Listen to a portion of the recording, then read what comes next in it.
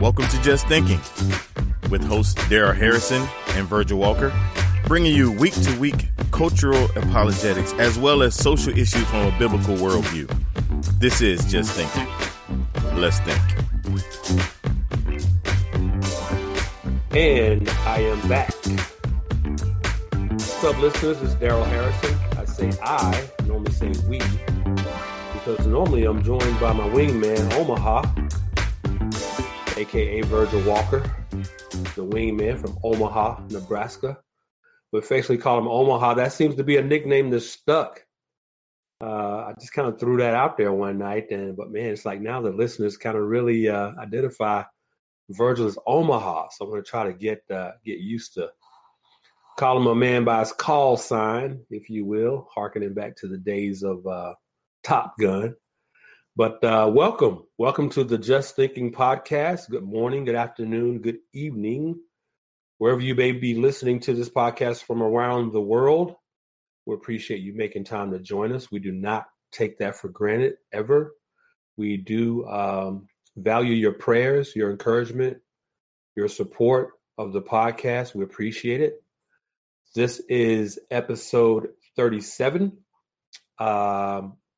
Last week's episode was on sexual immorality, episode 36, and we thank you for all your encouraging feedback on that heavy topic. It was so heavy that we did an expanded episode of the podcast to tackle that issue. I think that episode was in excess of 90 minutes. The topic we're going to be dealing with in this episode, I want to say tonight, because for those of you who may be new to the podcast, we record new episodes on Monday evenings at 8 Eastern time. So if you ever hear me say, make reference to tonight or this evening, it's just kind of a habit because we record these episodes on Monday nights at 8. But the topic we're going to be dealing with in this episode of the Just Thinking podcast is on anger, another heavy topic. We're going to be talking about anger and how to deal with it biblically.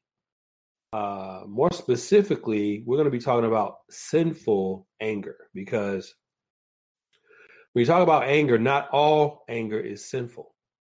Not all anger is sinful. And to help us sort of unpack this issue for us, I'm going to be heavily leveraging a great book I highly recommend if you have not yet read it. It is a book by Robert D. Jones.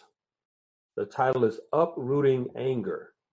Uprooting Anger, Biblical Help for a Common Problem. That's Uprooting Anger, Biblical Help for a Common Problem by Robert D. Jones. So I'm going to be quoting passages from this book regularly during this episode. I came across this book in December of 2017. I accompanied my pastor to the annual conference of the Association of Certified Biblical Counselors, the ACBC for short. The ACBC annual conference was held in Jacksonville, Florida. And if you've ever been to a Christian conference of any size, they usually have a bookstore set up. And if you don't have a separate budget set aside for books, you could easily go broke. So I go into the bookstore on a break, and just great resources all over the place. And this is one of the resources that I came back home with, was Robert Jones's book on uprooting anger. If you yourself are dealing with anger issues, or if you know someone who is, I commend this book to you, that you read through it alongside your Bible. And I believe you will find the book edifying and encouraging as you deal with that issue. So I just want to give a heads up to everyone that we will be leveraging Jones's book, Uprooting Anger, heavily tonight. So we're talking about this topic just to give you some background. This topic was brought to us by request. After The episode we did last week, episode 36 on sexual immorality, we had several people approach me either via social media, email, saying, hey, I think a great topic for you guys to address will be anger. Normally, we don't take topic requests on the podcast because Omaha and I will get together behind the scenes as Monday approaches, and I may toss him a bone or two as far as some ideas that I've got floating around in my head as far as what we might want to do the next episode on. But we get requests for topics all the time, and we kind of have to parking lot those with the topics that he and I have already sort of teed up for consideration. But given that Virgil is off taking care of some other priorities this week, he'll be back, Lord willing, next week for the episode that will be released on the 25th. But for this episode, which will be released on the 18th, I'm still flying solo. So hopefully you guys are okay with that. But for topics that Virgil and I kind of get together with in background, again, for those of you who are new listeners to the podcast, every single episode we do is unscripted, totally unscripted. Even when Virgil and I are co-hosting together, we don't share notes.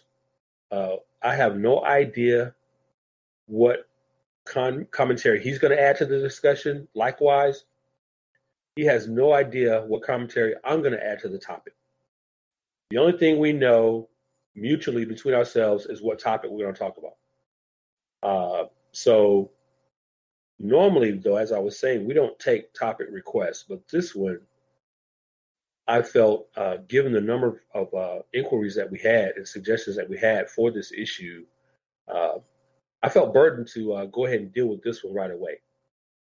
So my prayer is that as you listen to this episode, that there'll be at least a nugget or two of what you're going to hear tonight that you will find helpful and edifying and encouraging and sanctifying for your walk with the Lord in this sinful world. So let's dive into the topic. We're talking about anger. And as I alluded to earlier, we're going to be heavily referring to Robert Jones's book, Uprooting Anger, Biblical Help for a Common Problem. So let's begin here. Jones says in his book that anger is a universal problem prevalent in every culture, experienced by every generation.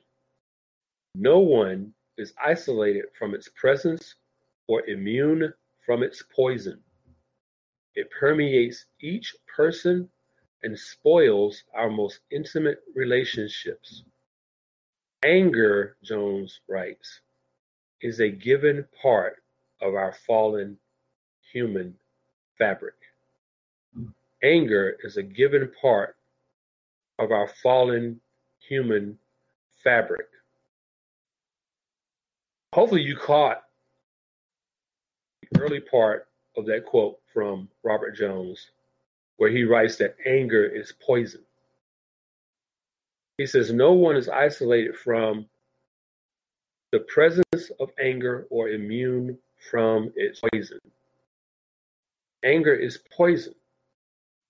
And as we all know, the poison of anger has the capacity to kill. Poison has the capacity to kill. An example of that from Scripture is in Genesis chapter 4. Excuse me. I want to apologize as I turn to Genesis 4 for sounding a little nasally last week, and I may still sound a little nasally this week. I'm getting over a sinus infection, so I want to apologize in advance and just ask your indulgence and patience if you happen to hear me clear my throat. I'll try to minimize that. I do have a glass of water next to me here, so I'll try to minimize those instances where I have to do that. But any apologies go forward in advance for sounding nasally or congested here. I'm on the downside of this, but it's not totally gone yet. So we're talking about how anger as poison can kill.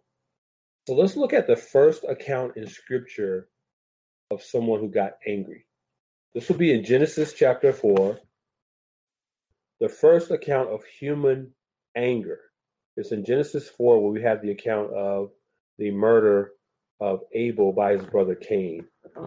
As always, I am reading from the NASB translation, the MacArthur NASB translation.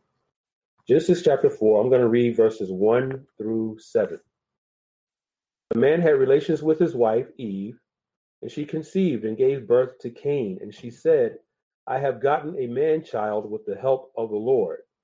Again she gave birth to his brother Abel. And Abel was a keeper of flocks, but Cain was a tiller of the ground. So it came about in the course of time that Cain brought an offering to the Lord of the fruit of the ground. Abel, on his part, also brought of the firstlings of his flock and of their fat portions. And the Lord had regard for Abel and his offering, but for Cain and for his offering he had no regard. So Cain became very angry. That is the first occurrence of that word angry there in the scriptures in Genesis chapter 4, verse 5. So Cain became very angry, and his countenance fell. Then the Lord said to Cain, Why are you angry, and why has your countenance fallen?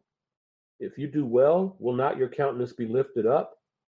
And if you do not do well, sin is crouching at the door, and its desire is for you, but you must master it. Cain told Abel his brother, and it came about when they were in the field that Cain rose up against Abel his brother and killed him. Of Genesis chapter 4, verses 1 through 7. Now, verse 5 states that Cain became very angry. That's verse 5 of Genesis 4, that Cain became very angry. Now, in the Hebrew, that phrase, became very angry, is the word kara. That word kara denotes a type of anger that is so incensed, so heated, it's so deep as to desire revenge. And of course, that's exactly what Cain does. As in spite of God's warning to him in Genesis 4:7, in the very next verse, Genesis 4:8, Cain goes out and murders his brother. So when it comes to anger, as Christians, we would all do well to heed the same warning that God gave to Cain in Genesis chapter 4, verse 7. We would do well to heed the same warning. Sin is crouching at the door, and its desire is for you, but you must master it. We would do very well to heed that warning. Sin is crouching at the door, and its desire is for you, but you must master it. Now, that word master is the Hebrew word mashal, which means to rule over or to exercise dominion over. Okay? Now, cross-reference Genesis 4:7 and God's command to Cain that he must master sin, and that same command goes to us, that we must master sin. Cross-reference Genesis 4:7 with Romans 6:14 and the exhortation by the Apostle Paul there that sin shall not be master over you. So in Genesis 4:7, we have the admonition to be aware that sin's desire is for you, but you must master it. And Paul in Romans 6 says that sin shall not be master over you. Now, in Romans 6, it's interesting here that the Greek noun master is the word kyrieuo. Kyrieuo. That word kyrieuo has the same root prefix as the word kurios, the Greek word kurios, which means Lord. So what Paul is saying here in Romans 6:14 is that sin shall not be Lord over you. It shall not have dominion or power or influence over you. Now, the way I like to think about these two verses in Genesis 4:7 and Romans 6:14, I like to think of them together as sort of a doctrinal sandwich, if you will.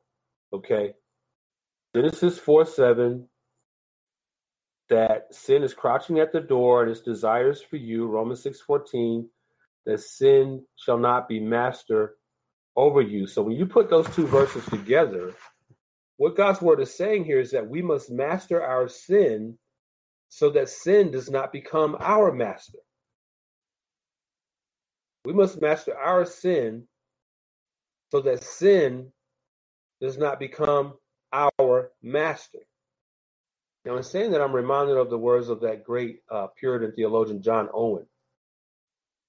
Many of you who are listening probably have read his book, The Mortification of Sin, that classic, probably the work that John Owen is most noted for of all his awesome writings. The book, The Mortification of Sin, wherein Owen writes this: be killing sin, or sin will be killing you. Be killing sin, or sin will be killing you. That's Owens' way of saying what I just said. That when you consider Genesis 4:7 and Romans 6:14 together, God's word is saying that we must master sin so that sin does not become our master. Because if you don't kill sin, sin will become your master, and every master needs a slave. Every master needs a slave. You will become the slave of sin if you don't master it. Now, there are countless Christians around the world who today, perhaps even some of you who are within the sound of my voice right now, who are being mastered by sin in one form or another. Perhaps that's you listening to this right now. You're mastered by some sin. Now, these masters, I put that in quotations, these masters, these sin masters, if you will, they kind of run the gamut from anger to pornography to alcoholism to jealousy, envy. The list goes on. It's an endless list. It goes on and on. Now, when you put Genesis 4:7 and Romans 6:14 together, it gives you kind of what I call a doctrinal sandwich. A doctrinal sandwich with regard to sin. And I describe that this way. This is the doctrinal sandwich. Genesis 4:7, consider Genesis 4:7 as one slice of bread. Okay. Romans 6:14 is the other slice of bread. And in the middle is your heart. So consider again Genesis 4:7 and Romans 6:14 as a doctrinal sandwich as it relates to the doctrine of sin. Genesis 4:7 is one side of the bun. Romans 6:14 is the other side of the bun. But in the middle is your heart. Your heart. Listen to what Jeremiah 17:9 says. It says, the heart is more deceitful than all else and is desperately wicked, desperately sick. Who can understand it? That is one of the most profound rhetorical questions that you will find in Scripture. The heart is more deceitful than all else and is desperately sick. Who can understand it? Okay? A rhetorical question, as we know, is a question wherein the answer is intrinsic with the question. So in Jeremiah 17:9, we have the rhetorical question of who can understand the heart? Well, the obvious answer is no one.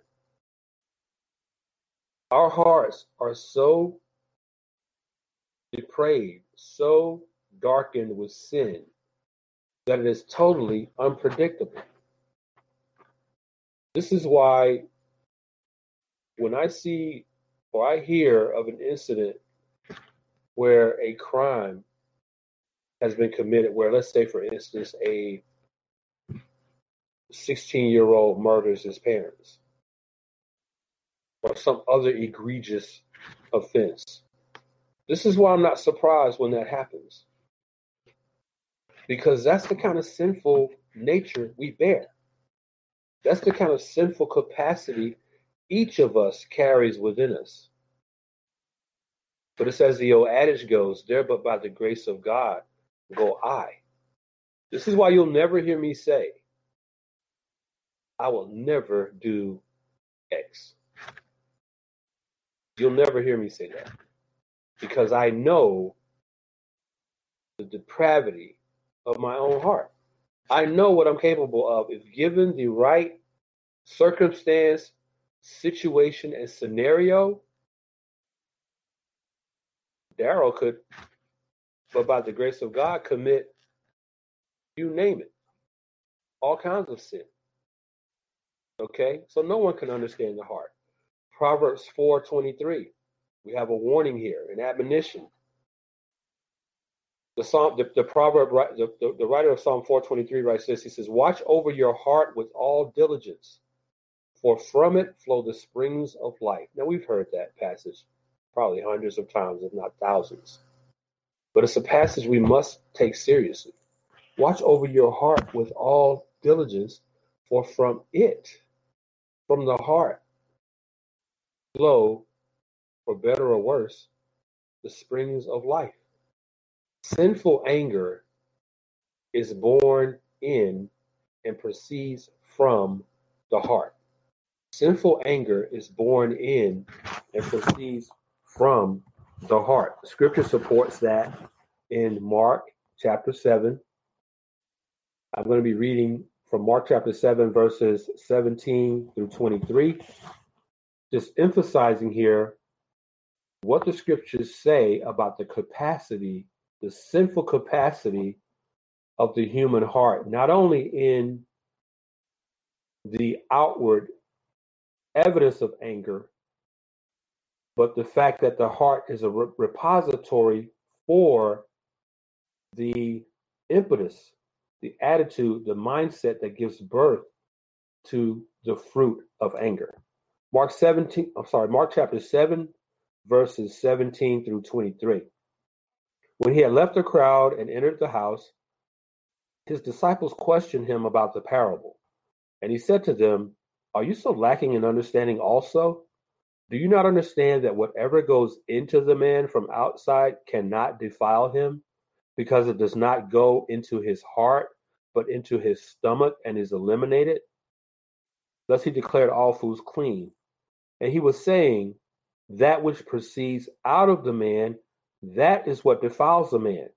But from within, out of the heart of men, proceed the evil thoughts, fornications, thefts, murders, adulteries, deeds of coveting, and wickedness, as well as deceit, sensuality, envy, slander, pride, and foolishness. All these evil things proceed from within and defile the man. So the heart, again, is deceitful, more deceitful than all else, Jeremiah writes, and is desperately sick. No one can understand it. Sinful anger, sinful anger kills. Sinful anger kills. Sinful anger is a murderer. Sinful anger kills physically, it kills spiritually, it kills emotionally, it kills mentally, it kills relationally, it kills individually, it kills corporately. There's nothing that unrepentant sinful anger does not destroy. And again, I'm emphasizing sinful anger because not all anger is sinful. There is a righteous anger, but for purposes of this episode, we're focusing on sinful anger. Okay, so again, to help us unpack and understand this topic, we're going to be leveraging Robert Jones's book, Uprooting Anger. Just to give you some background on Jones real quick, Jones holds a D.Min from Westminster Theological Seminary. He serves as professor of biblical counseling at Southeastern Baptist Theological Seminary. And in his book, Jones gives us a definition. I think I'm a big advocate of when you're broaching an issue, whatever the topic or issue or subject matter may be, that it's important to define terms. Okay, so very important to define terms, because when you define terms, you can establish the context in which the conversational discussion is going to take place. I heard Dan Dumas say once, I believe Dan is still at Southern Seminary. I heard Dan Dumas say once at a men's conference I attended at a former church to which I belonged, that the three most important things when you're studying the Word of God are: one, context; two, context; and three, context. And Brother Dumas is absolutely right. So context is huge. In order for us to get some context around the subject matter of sinful anger, I want to give you Jones's definition of anger in his book, Uprooting Anger. Jones defines anger as, quote, our whole-personed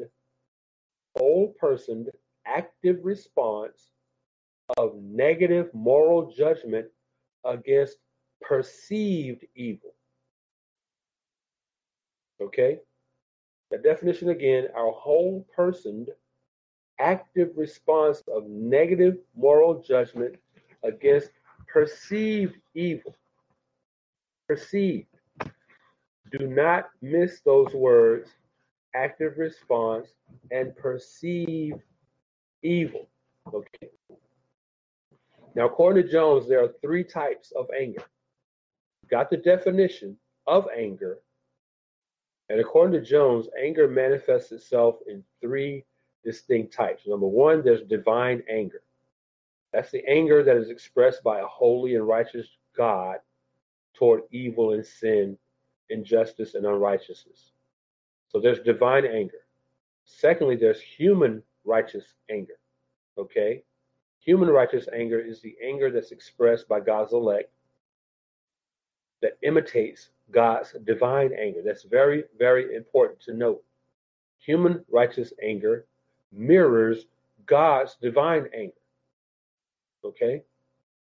Thirdly, there's human sinful anger. Okay, so we have divine anger, human righteous anger, and we have human sinful anger. Now, human sinful anger, simply put, is that anger expressed by God's elect that doesn't imitate or mirror God's divine anger. Human sinful anger is where we want to focus this conversation on this episode of the Just Thinking podcast. Now,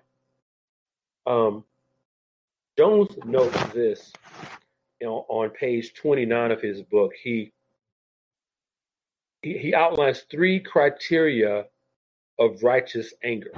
Three criteria of righteous anger. And I want to just kind of hit those at a high level. Okay, three criteria of righteous anger according to Robert Jones. Number one, righteous anger reacts against actual sin. That is so important. Actual sin. Okay? Righteous anger is not getting your feelings hurt or getting angry because somebody disappointed you or you didn't get your way. Righteous anger is a reaction against actual sin. That is, sin as God objectively defines it in his word. Jones says this, he says, righteous anger arises from an accurate perception of true evil, from sin as defined biblically as a violation of God's word. It responds to sin as objectively defined by God's word, including violations of both our Lord's great commandments, which are in Matthew 22, verses 36 through 40. Let's read that real quick. Matthew 22, verses 36 through 40. And as I turn there, I want to just say a quick note of appreciation for our listeners who have let me know that they enjoy hearing me turn the pages of my Bible as we record these episodes. Matthew 22, verses 36 through 40. Matthew 22, verses 36 through 40. Teacher, which is the great commandment in the law? And he said to him, you shall love the Lord your God with all your heart, and with all your soul, and with all your mind. This is the great and foremost commandment. The second is like it. You shall love your neighbor as yourself.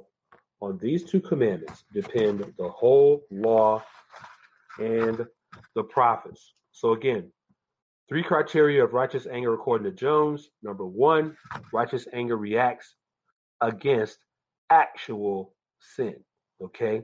Not perceived evil.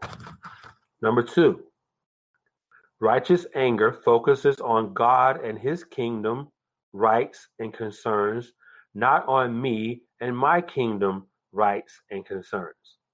Okay, let me repeat that.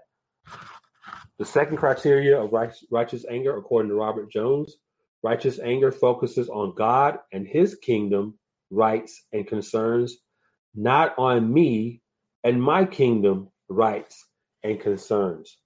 Jones expands on this by saying in Scripture, God-centered motives, not self-centered motives, drive righteous anger. Righteous anger focuses on how people offend God and his name, not me and my name.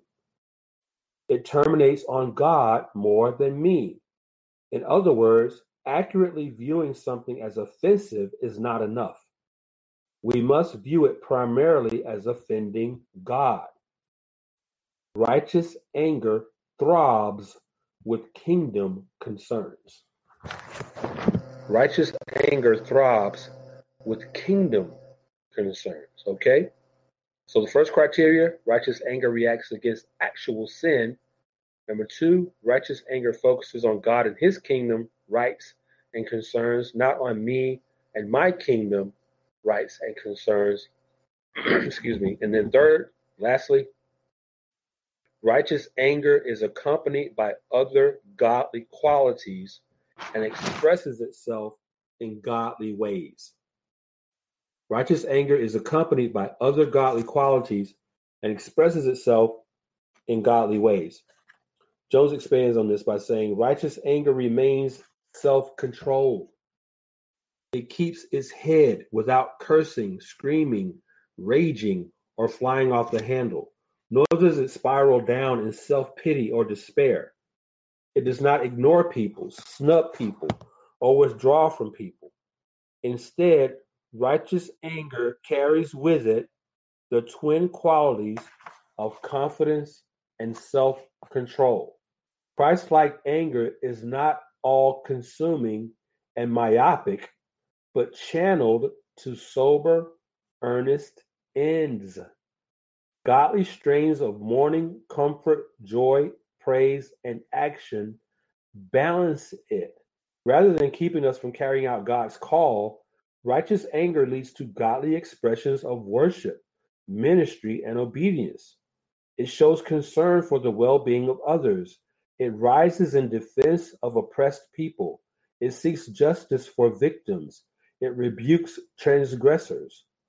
Godly anger confronts evil and calls for repentance and restoration. Okay? Godly anger confronts evil and calls for repentance and restoration. So there you have the 3 criteria of righteous anger. Now, if the anger you're dealing with is outside of those 3 criteria, then your anger is sinful. Your anger is sinful. Consider these questions that are posed by David Powlison. David Powlison, whom you may or may not be familiar with, he's an author, Christian author and Christian counselor, a biblical counselor. In the book Uprooting Anger on page 30, Robert Jones lists 7 questions that David Powlison poses to someone to help them assess whether or not their anger is righteous. Okay?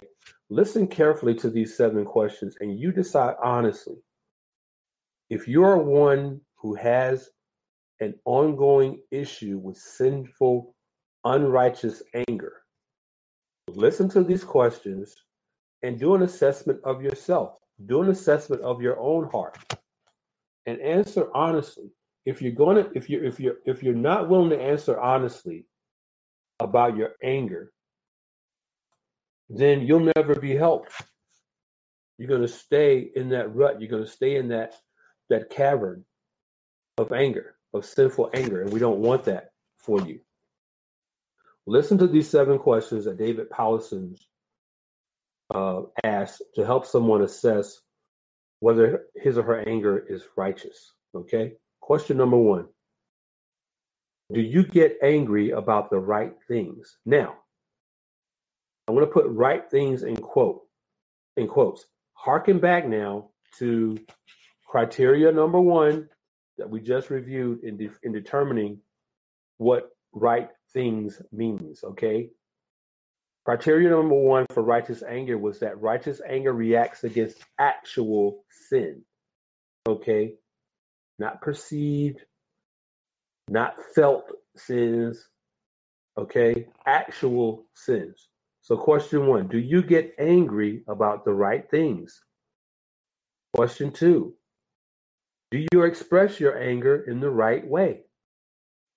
Okay? Do you express your anger in the right way? Question 3, how long does your anger last? Do you, in disobedience to what the scripture teaches or commands us, do you let the sun go down on your anger? Or perhaps a better question is, do you let several suns go down on your anger? When you get angry, do you make people pay for your anger? Do you make others pay for it before you finally decide to move on? Does your forgiveness cost? Does your forgiveness have a price tag on it? Now, in saying that, I want to just say something as an aside. You know, we say phrases like, excuse me, we say things like, well, he or she makes me angry. They just make me mad. Well, let me just correct that in all humility. I say this in the spirit of Ephesians 4:15, speaking the truth in love. No one makes us angry. No one makes us angry, ever. I don't care what the situation is, what the scenario is. No one makes us angry.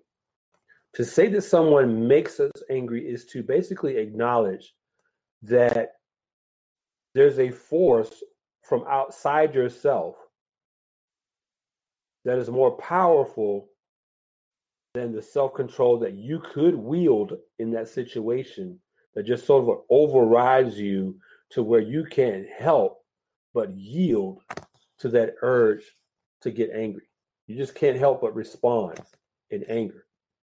But that's not the case. We choose to get angry. We choose. Every sinful expression that we exhibit is a choice. It's a choice. So no one makes us angry. No one gets us angry. We get ourselves angry. Okay? We get ourselves angry. So I encourage you to, if that's a crutch that you've been using to deal with your anger, to toss that crutch away. No one makes us angry. We choose anger.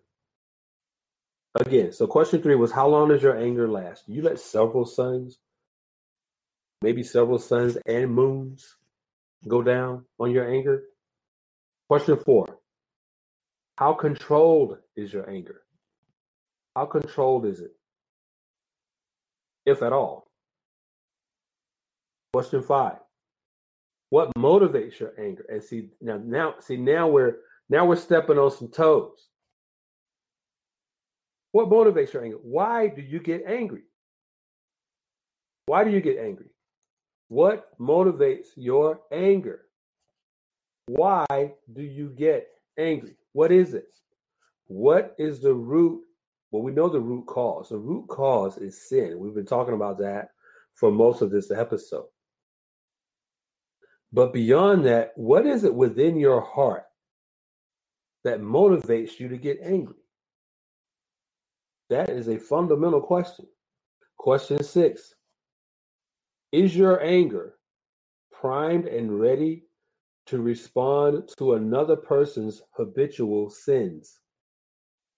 Is your anger primed and ready to respond to another person's habitual sins? In other words, is there someone in your life who is dealing with maybe a habitual sins, as the question said, a habitual repeated sin? Maybe there's I don't know if it's a habit or a weakness in their maturity, but whatever the case may be, is there someone in your life whose habitual sins, your anger is just set on ready, and you just ready to go off every time that person exhibits or demonstrates in your presence that habitual sin? Are you just ready to go off? Is your anger finger on the trigger? Question 7. What is the effect of your anger on yourself and others? What is the effect of your anger? So again, just to review these 7 questions quickly. Do you get angry about the right things? Do you express your anger in the right way? How long does your anger last? How controlled is your anger? What motivates your anger? Is your anger primed and ready to respond to another person's habitual sins? And then, what is the effect of your anger? Excuse me. So, again, reading from Robert Jones's book, Uprooting Anger. Okay, now, there's a section in Jones's book here on page 39 under the heading Assessing Our Own Anger. Assessing our own anger. Now, due to time constraints, we will not be able to do an exhaustive study, of this issue from a biblical standpoint. We're flying at that sort of a 50,000 foot level on this issue. But again, I encourage you to get Robert Jones's book, Uprooting Anger, if you want to do a deep study into this issue. But under the heading Assessing Our Own Anger, again, Jones reiterates that there are 3 criteria that mark righteous anger. Number 1, it reacts to actual sin. Number 2, it focuses on God and his concerns, not me and my concerns. And then thirdly, it coexists with other godly qualities and expresses itself in godly ways. But Jones goes on to write this. He says, we must expose our pseudo-righteous anger. This requires repenting not only of the anger itself, which we have discovered to have been sinful anger, but also our self-deceived justification of it in the name of righteous anger. See, we're stepping on toes again. Jones says this requires repenting not only of the anger itself, but also of our self-deceived justification of it in the name of sinful anger. He says the facade falls away when we carefully place our anger before the mirror of these 3 biblical criteria. Scripture exposes our anger as sinful. He says, but this invites fresh opportunities to repent and believe and to draw near to God and to more accurately know Christ and ourselves. He says, consider times, for instance, for those of you who are married, Jones writes this, he says, consider times when your spouse offends you. In the name of righteous anger, quote unquote, do you ever rail against him or her? Do you ignore or withdraw from your spouse? Do you spiral downward in self-pity? Do his or her offenses consume your mind? Do you cancel your plans for that evening or suspend your service for Christ that weekend? Or do you simply kick the dog or the door? If so, your anger is not Christ-like. If you do any of those things, your anger is not Christ-like. Jones writes that the sinful heart seeks to please itself more than to please God. It craves its own kingdom not God's. Sinful anger craves its own kingdom, not God's. Okay? Jones writes that the heart of all sin, including sinful anger, is the human heart. And we've touched on that earlier in this episode, but it bears repeating. Anger, sinful anger, is a matter of the heart. And what are you doing? What disciplines do you have in place in your own life to keep your heart clean before God? To keep your heart clean before God. Jones writes that the sinful anger arises from the sinful beliefs and motives that reign in the unbeliever and remain in the Christian. Okay? That sort of harkens back to what we were talking about earlier with that doctrinal sandwich of sin, where in Genesis 4, you must master sin.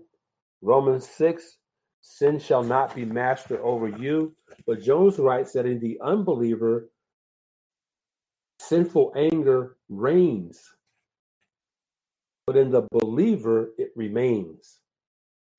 So sin remains in the believer, and as a result, sinful anger remains, but it must not reign. If you are a believer, sinful anger must not reign in your heart. It must not reign. Again, we read earlier Proverbs 4:23. Above all else, guard your heart, for it is the wellspring of life. Jones writes that to change anger in your heart, you must recognize and uproot. This is why the book is titled Uprooting Anger. Every sin, I'm not quoting Jones here. I'll get back to him in just a second. Every sin that you are aware of in your life must be dealt with at the root. It must be dealt with at the root. Not just as it relates to the effect of the sin, but the cause of it. As we were talking about just a second ago, what motivates you to get angry? If anger is a problem in your life, you need to deal with God on what it is that motivates you to get angry. Back to Jones, he says, to change anger in your heart, you must recognize and uproot your sinful beliefs and motives and replace them with godly ones. I want to repeat that. To change anger in your heart, you must recognize and uproot your sinful beliefs and motives and replace them with godly ones. Godly change, Jones writes, must occur in the beliefs and motives that underlie our responses. This is so true. Your responses, our responses in life to situations, especially situations where others commit actual sins against us, our responses in those moments testify to what we believe. They testify to what we believe. Every sin, in the very moment that we commit the sin, is an act of unbelief. It's an act of distrust of God. Jones says again, godly change must occur in the beliefs and motives that underlie our responses. Jones says that sinful anger has battered and bruised many parts of Christ's body. As someone has noted, quote, the bride's dress is torn, unquote. So again, we talked about early on in the episode how sinful anger kills. Sinful anger can kill a church. Perhaps you can speak from experience of a church that either dissolved or split because of anger. Anger destroys. Sinful anger destroys. As I said earlier, sinful anger is a murderer. It kills. It kills. Jones, on page 54 of his book, asks the question, is your desire ruling you? Again, so we're talking about motives for anger, okay? We're talking about motives. He says here that a good desire becomes inordinate when you are willing to sin to get it. A good desire becomes inordinate when you are willing to sin to get it. So he further asks this. He says, do you manipulate others to get the result you want? Do you cry to elicit sympathy or explode to make people fear you? In other words, do you try to manipulate people? Most people who are dealing with sinful anger are dealing with it from the standpoint of not getting their way. It's pretty much that simple. They don't get their way. They have an expectation of someone, and that expectation is not being met for whatever reason, and they get angry because that person hasn't served them. Jones points out in his book that the vast majority of anger we commit as Christians is sinful anger. It's not righteous anger. It's sinful anger. It's not righteous anger at all. Jones says that anger arises from hearts that are ruled by something other than Jesus Christ. We get angry when we don't get what we deeply want. This is even true, and deceptively so, when what we want is not inherently bad. I love this part. Jones nails it here. He says anger arises from hearts that are ruled by something other than Jesus Christ. In other words, something other than the Lord Jesus Christ is your master. Bringing us back to how important it is that sin not make itself Lord over your life. And I want to read that a third time because it was so good. Anger arises from hearts that are ruled by something other than Jesus Christ. As we close here, because we're coming up on time, I want to, again, commend the book, Uprooting Anger by Robert Jones, to you. I commend that book to you as an augment, not a substitute for reading God's word and studying what God's word says about anger, sinful anger, and specifically. If this is an issue in your life and you're a believer, you can have success in dealing with this issue. Go to the Lord with it. Go to the Lord with it. He can give you victory over this issue in your life. Thank you for taking the time to listen to this episode of the Just Thinking Podcast, and we hope you will join us again next week when my wingman Omaha will be back at my side. Y'all take care.